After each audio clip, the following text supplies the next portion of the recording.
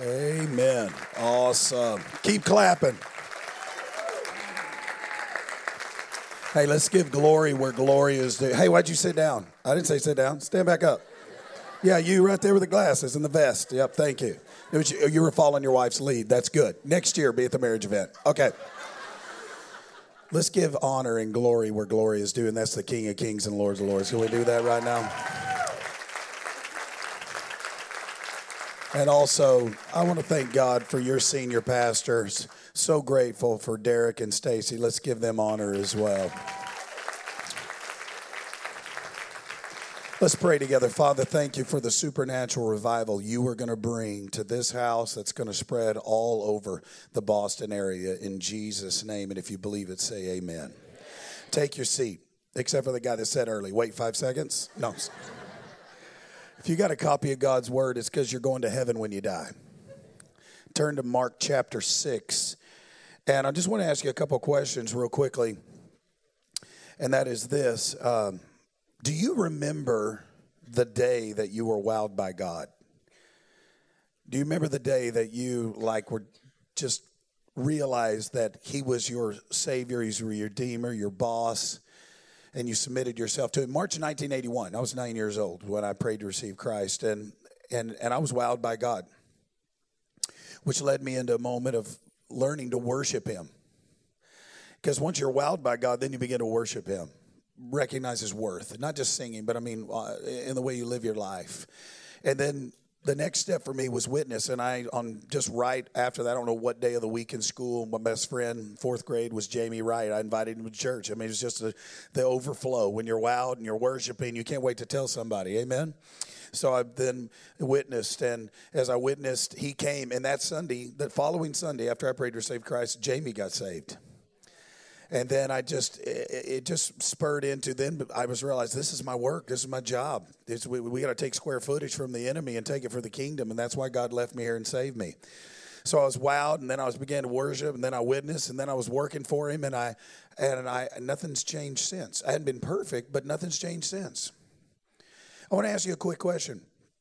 When did you stop being wowed by God? When did you stop worshiping? When is the last time, don't answer out loud, when's the last time you've personally witnessed and led someone to Christ? Which is our job. When's the last time you said, you know what, I'm up, I'm ready to work? To take kingdom ground. Why do we live on this roller coaster ride of what we might call a Christian life or as a disciple of Christ? Why do we do that? Well, you stop being wowed. You stop worshiping. You stop witnessing. And you definitely stop working. What's crazy is this. We would say that Jesus Christ died for us and that all of him, his spirit, lives inside of us upon salvation. If you agree that Jesus Christ, through the person of the Holy Spirit, upon salvation, repentance, lives inside of us, all of God lives inside of us on salvation, raise your hand. Okay, that's the majority of us. All of God lives in us. So that means if God lives in us, we should continue to be wowed. We should continue to worship. Nod your head if you agree. We should witness about him. I mean, if God lives in you, you're going to tell somebody, right? I guarantee you if the Patriots had won, you would have told somebody. But I guarantee if you got a Philly friend, they're telling you right now, right? You would tell somebody. I mean, if all of God lived in you, you'd be working for him, amen? What happened? Let me ask you another question. How many of you believe that God created the world? I want you to raise your hand if you believe any of these questions. God created the world. How many of you believe that he's written the scripture inspired, inerrant, perfect, flawless word of God? It's written by God. Raise your hand if you believe that. How many of you believe that Jesus Christ was born of a virgin? How many of you believe he's a sinless, spotless lamb? How many of you believe he died on the cross, rose again 3 days later? How many of you believe Jesus Christ is coming back to get us? Did you just listen to what you raised your hand to? Crazy stuff. I mean, crazy, huge, deep theology and doctrine. And not only that, God says that he holds 340 quintillion gallons of water in the palm of his hand. He measures the universe like this, the breadth of his hand, which is the end of his pinky to the end of his thumb. He measures it. I mean, this is his Hubble telescope, except it goes all the way to infinitum. He lives in you. How can you have such a great big God of theology, of doctrine, of creation, and have such a midget God of day-to-day living? Why do you believe all this big stuff and it has impacted no one around you? Why do you still live in addiction? Why do you still say, I've got to have that smoke, have that dip, have that curse word, have that drink, when you know that God Almighty lives in you? What happened? You're not wowed anymore. You're not worshiping anymore. You're not witnessing anymore. You're definitely not working.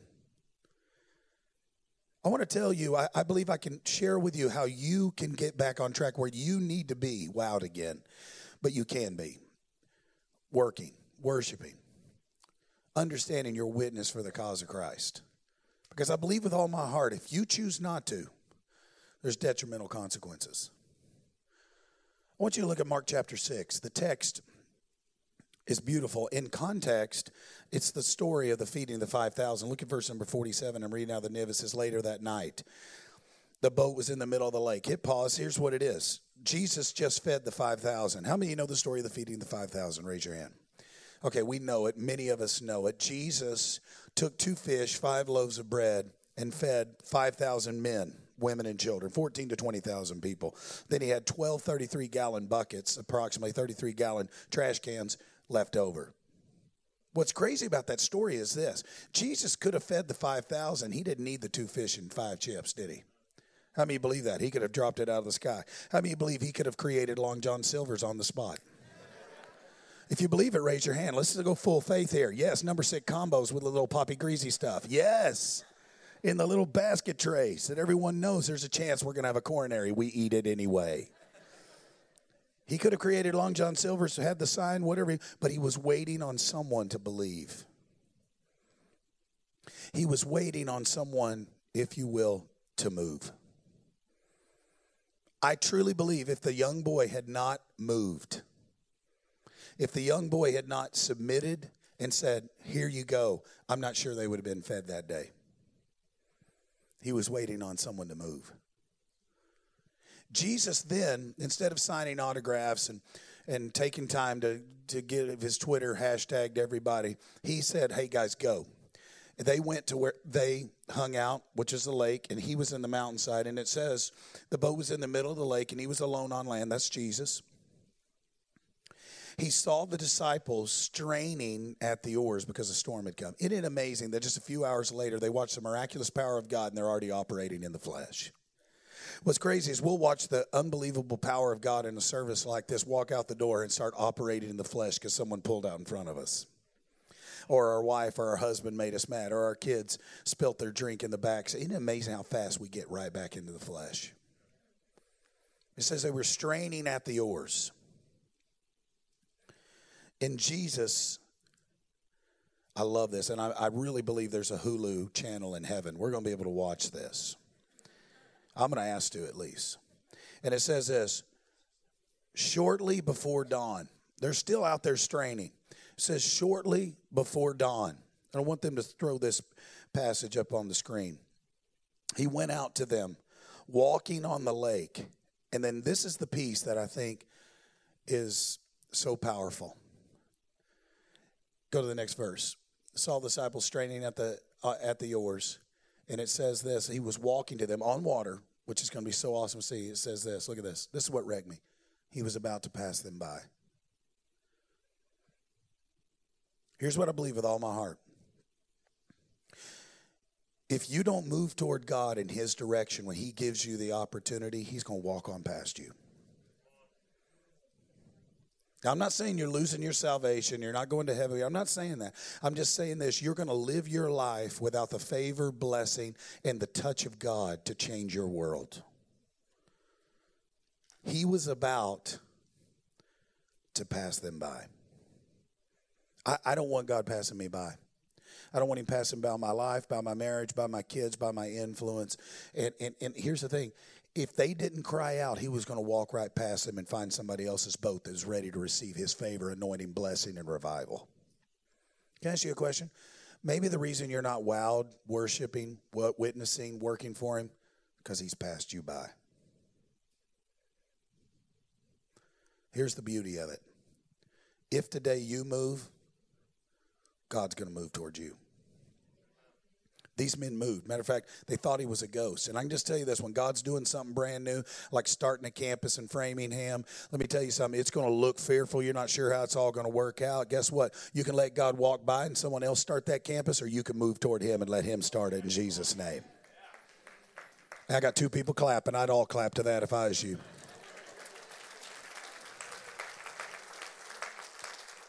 Because I believe with all my heart, Connect, when you move, God moves. I believe with all my heart. They moved. God went to the boat and saved them. Has he passed you by? Now, I know what some of you are saying. You're like, hey, dude, with a girl's name.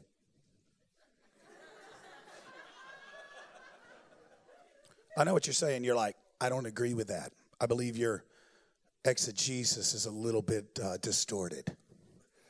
I believe that I would do better at the homiletics of this text. Well, let me just break it down for you from the scripture. Let's support the fact that if you don't move, God doesn't move. James chapter 4 says this: when you draw near to God, oh, come on, I wouldn't answer either because you're going to mess up your mad at me moment. When you draw near to God, God draws near to you. You move, say this, say God moves. When you move, come on. I came from Arkansas. Can you just help a brother out here? When you move, God moves. And this guy over here has no idea what's going on. He's excited, though, and I like that. And in case you didn't get that text, it's James chapter 4 and verse number 8. When you move, God moves. What about Exodus chapter 3, the story of the burning bush? I want that on Hulu too, don't you? I want to see it. Here's the reality. He sees the bush and it's burning yet not being consumed. And we know what transpires. God speaks to him and says, take your shoes off. You're standing on, see, most of us know that. You're standing on holy ground. Actually, God didn't say anything until he moved. But look at the text. This wasn't on your flannel graph growing up. Here's the text. It says, Moses saw that the bush was on fire, yet it did not burn up. So Moses thought, I'll go over and see this strange sight, why the bush does not burn up. And check this out. When the Lord saw that he'd gone over to look, you move. When he moved, then God moved. He was just waiting on him to move. He's waiting on. You don't need to pray about this, church. You just need to move. You don't need to pray for a witness moment. You need to go do witnessing. You need to live it out. God is waiting on you to move. And when Moses moved, God moved on his behalf. The Lord saw that he'd gone over. And then God says, listen, when you do something, God says, I'll do something. He's waiting on you to move. Quit praying for God to show up in your life. Start doing what you already know is true, and God will show up in your life. People are like, oh, man, I just need God, and I just want that. Listen, it doesn't just happen because you hope it'll happen. How do you think Pastor Derek got those shoulders? Because he takes hydroxycut. That's how. Those pills work, bless God. And I've been popping them with him. No, I haven't had the same results. No, you know how he got those shoulders? He didn't pray for them. He worked for them. We're praying and asking God to show up. He's already there. He lives in you. He's waiting on you to move. What are you waiting on? Now, some of you are still struggling with this text. I'm going to give you a few more examples. I got 58. But I'm only going to use 5. Let me just give you some examples. Marriage.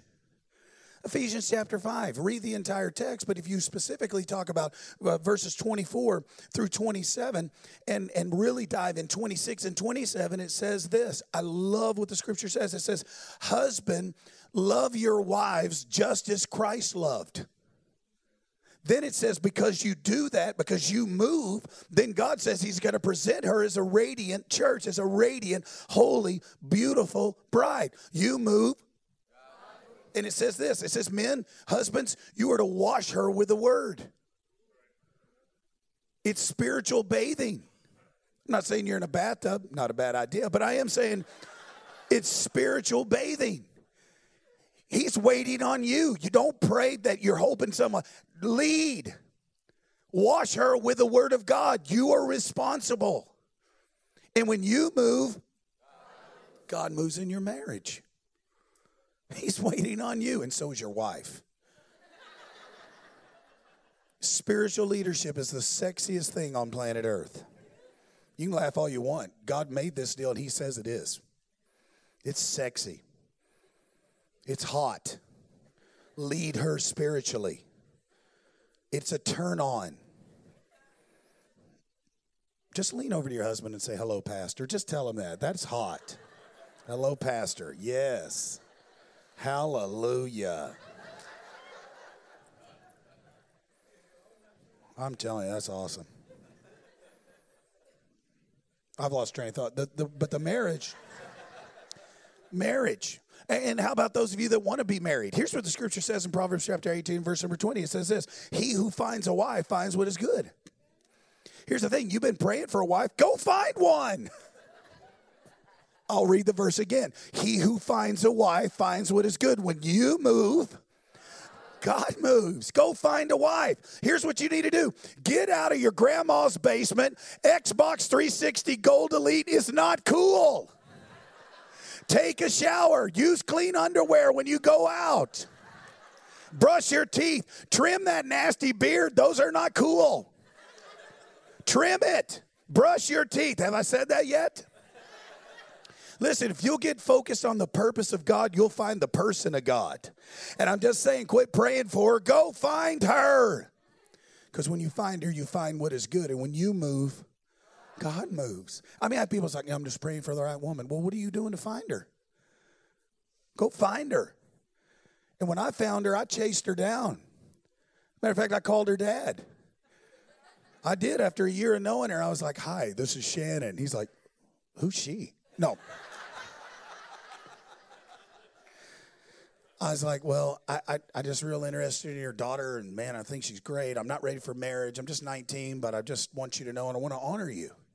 I mean, what dad wouldn't be like, hallelujah, I love you. He said, well, let me pray about it. Pray about what? He called me back and said, no. And I was like, you're going to hell. That was after I hung up, of course. And a year later, which I thought feelings were all gone, God just had to prepare me. When I moved in faith, I didn't get the answer I wanted. I got God. And he drew me to the ministry. I received a call to ministry. Why? Because I didn't make dating my God or my priority. I made God the priority. In the wisdom of her father, a year later, I'm called to full-time ministry. I call him back, and I say, it's me again. He said, yes, the rest is history. But guess what? It wouldn't have happened unless I moved. Why are you praying for something? God's waiting on you to move. Go find her. And definitely quit playing Xbox, you loser. Get a job.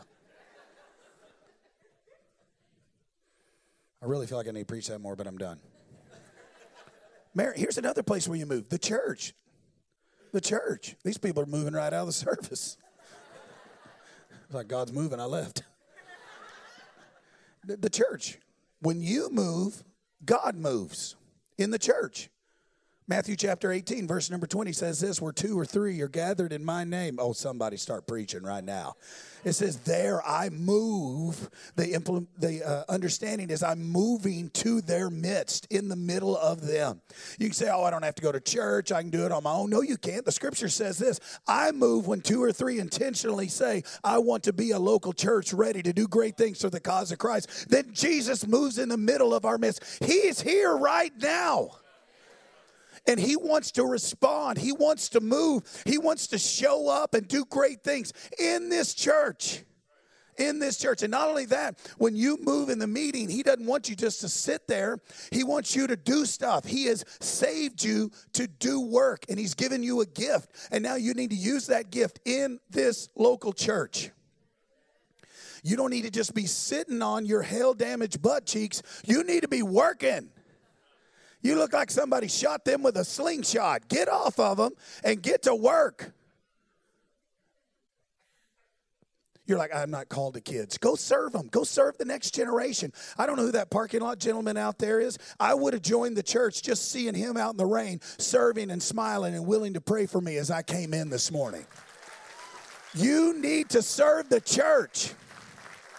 You're not called to just sit here. You're called to serve it. You need to be a part of it. You need to be a set-up, tear-down guy in Framingham. You need to be a part of the kids area. You need to be in 508. You need to be cleaning. You need to be doing something to say, I want, God, you to move in my midst because you've given me a gift, and I want to serve your church because you bled and died for it. Matthew 16:18, Jesus says, I will build my church. And I'm just going to say this free of charge. You are a part of something rare. I'm not blowing smoke up anybody's skirt. I want you to hear me with all your heart.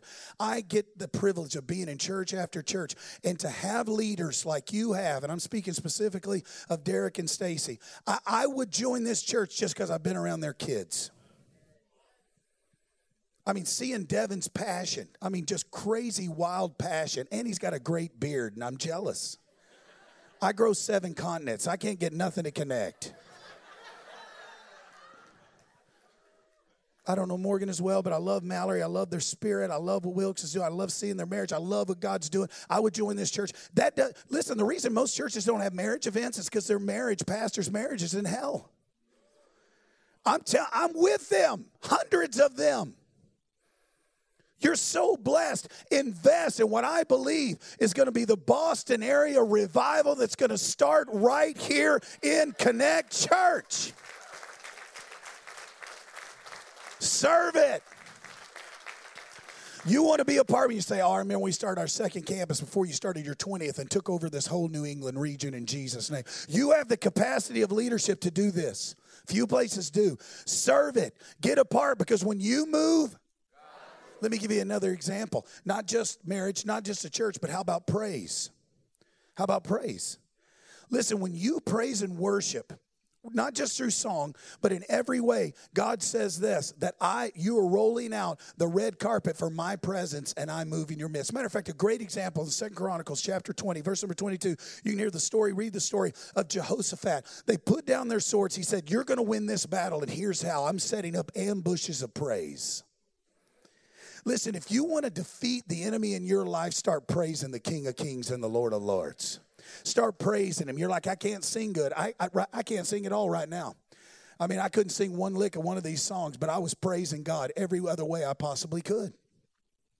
You need to praise, because when you do, God's Spirit moves in and changes life. Acts chapter 16, Paul and Silas, the entire prison was set free after they began to praise. You start praising, prisoners get freed. And I know what some of you are saying is like, well, Shannon, I just don't really like the music. I come in when it's over because it's just, why is it so loud? And that bass just rattles my chest. Oh, and I don't know the words. Can I tell you something real quick?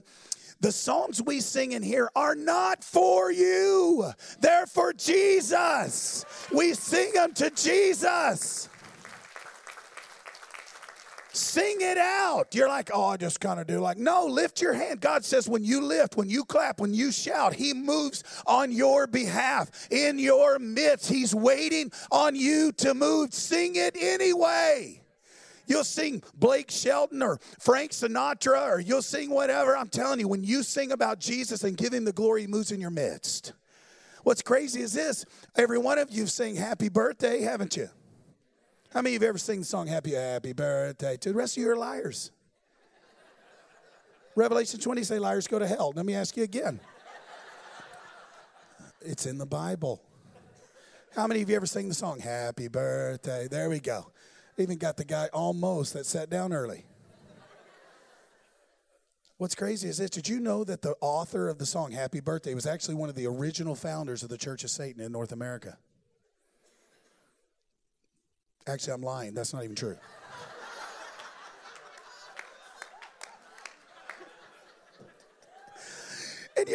I don't know the song. You sing happy birthday, you don't even know who wrote it.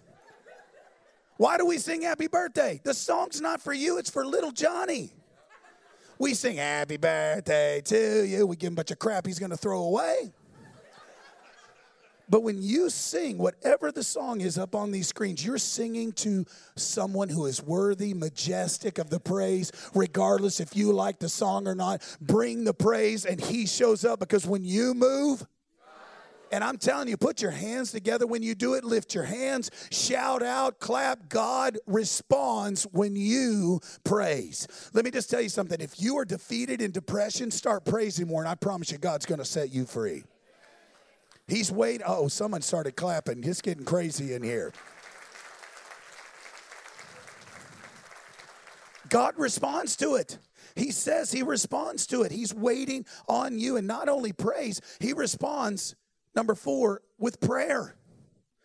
2 Chronicles 7:14 says, if my people who are called by my name will humble themselves and seek my face and turn from their wicked ways. There's a 4-letter word after that, and it says this. You know what the 4-letter word is? Then.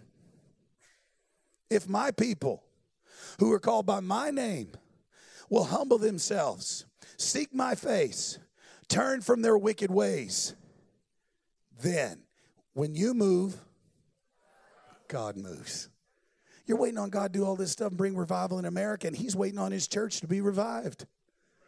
All you got to do is move. When you start praying, then he says, then you will hear from heaven.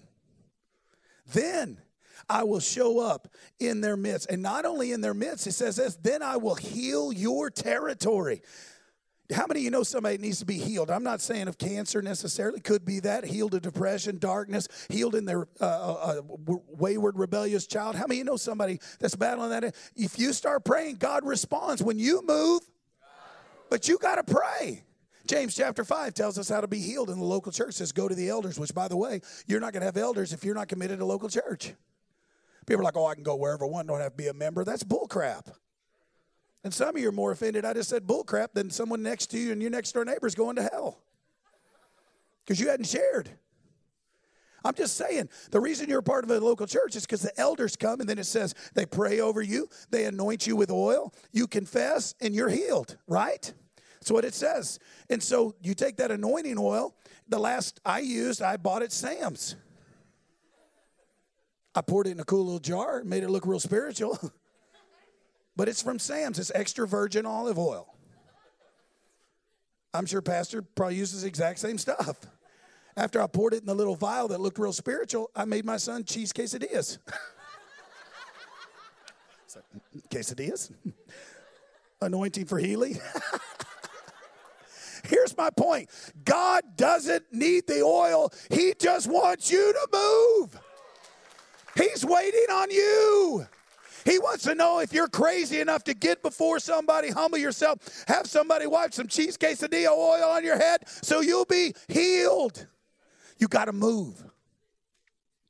The reason you don't move is pride. The reason you don't move is because you're okay, because he's about to pass you by. Through marriage, through church, through praise, through prayer. Can I give you one more? One more last one? Someone just plays quietly. I'll give you one more. And let me just say this real quick. If you haven't liked me yet, you're going to really hate me now. God's waiting on you to move in the tithe. Here's what the scripture says. The scripture says this: if you will tithe and you move in the 10th, which, by the way, I just want to give you the percentage breakdown here. If you earn $10,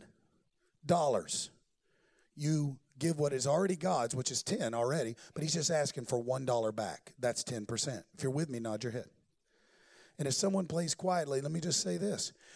You do that, God flings open. He says as soon as you move in the tithe, he says he opens up the windows of heaven and pours out a blessing on you that you can't even imagine. In other words, when you move, God moves. God's waiting on you to move in the tithe. Matter of fact, Malachi 3 goes on to say this. When you tithe, here's what the scripture says. It says this. It says that he rebukes the devourer from your crops, from your bank account, from your tires, from your engine, in the issues of health, so forth and so on. God moves in your midst when you submit to him in the tithe. If in the tithe, here's the thing. The tithe is not generosity. The tithe is obedience. It's not even generosity. Generosity is 11, 12, 13. Matter of fact, I believe that when you get to the 11, 12, 13% in giving, that's when God determines how much even more comes out of the windows. They open up on the tithe. God's saying, test me in this. He's saying, you move, and God's going to move in the tithe. And I know what you're saying. It's like, well, the tithe's, Shannon, it's Old Testament. Can I tell you what New Testament tithing is? It says this 16 different times in the scripture. In the New Testament established says, sell everything you have and give it to the church. Who's with me on Old Testament 10%? All you Bible scholars. Can I tell you something real quick? I'm just going to be honest because my heart is local church. That's my heart. Can I say something? If everyone in this room, I'm not even talking about any other services, in this room tithe, you would have more money than this church could spend. This room. Tithe. I'm not saying give. Tithe. If you make $40,000, you're committed to $4,000. And then over and above, when you have an opportunity to invest in Framingham and different things over and above, because God's blessing you. When you get a $50 Starbucks gift card for your birthday, you give $5 to the church. And not only that, God says this, when you move, I'm going to move on your wallet. Or he's going to pass you by. I don't want God to pass by my marriage. I don't want God to pass by my praise, my prayer, my church, my money. And with your heads bowed and your eyes closed, if you want God to move, and every head bowed and every eye closed, if you want God to move, if you know you need God to move in your life, a fresh touch, you want to see his presence like never before. We're not going to stand, we're not going to sing, but I want to ask you to do something radical today. Hop up out of your seat and come to the front right here and just move. Just as a moment, as a step of obedience, I'm moving toward God because I want him to do something supernatural. Nobody looking around. Nobody looking around. If you're looking, you need to be here. Don't check and see who moved. You move in faith. Say, God, I'm moving towards you because I want you to move toward me. And if you would just come all the way in right here to the middle. Just come all the way in so we have plenty of room. And that's what I'm talking about. Come on, come on, come on, come on, come on. We're moving. We're moving. We're moving in Jesus' name. Move, move, move. God says he's moving. When you move, step out in faith. Step out in believing for something super, and that's what I'm talking about. Husbands, take your wife. We're ready to see God do great stuff. Move all the way around here to the side. Just keep walking around. I know it's a little awkward, but because people are obeying. If you're in your seat, don't look around. Why are you looking in your seat? If you're in your seats because you got everything together, you should be praying. That's what I'm talking about. That's what I'm talking about. That's what I'm talking about. Move, move, move. Watch God bless. Move. Get uncomfortable up here. Move around a little bit. Hallelujah. You're moving. God's moving. I believe it with all my heart. He's moving on marriages. He's moving in lives. He's moving on your resources. He's moving in the church. He's going to use you in a big way. If you believe that, look right here at me, those of you up front. Those of you up front, look right here. Are you ready to see God move in a huge way? That's why you move. Nod your head if you're with me. Would you do something radical for me right now? Would you just close your eyes, bow your head, and here's what I want you to do. Just stretch your arm toward me. I'm nobody. I'm just representing who Christ is in this moment under the leadership of Jesus and your local shepherd. And would you just stretch out and just say, I want to receive this impartation of blessing? Father, I pray for everyone who has their hand extended. I pray you'd move in their life. I pray, Jesus, that you would not pass them by. I pray that for those that are single, you would bless their future mate. I pray, God, for marriages to be revived like never before. I pray for praise in this house and in their house to be greater than ever before. Father, I pray that you would do a supernatural work in every way, seeing them healed and freed from darkness and depression and doubt and discouragement. I pray, God, that they would impact their community like never before, that Ashland and Framingham and all the surrounding areas would be impacted because of them. Schools would be changed. Places of employment would be changed. In Jesus' name I pray. And if you receive that, put your hands together and celebrate it in Jesus' name. I believe it. You believe it? I believe it. I believe it. Get ready for the power of God to move in your life because you stepped out in faith in Jesus' name. And as you take your seats, I celebrate what God has done in your life, and you make your way back to your seats. I turn it over to Chris to close as he sees fit. Can we applaud again and thank God for what he's done here?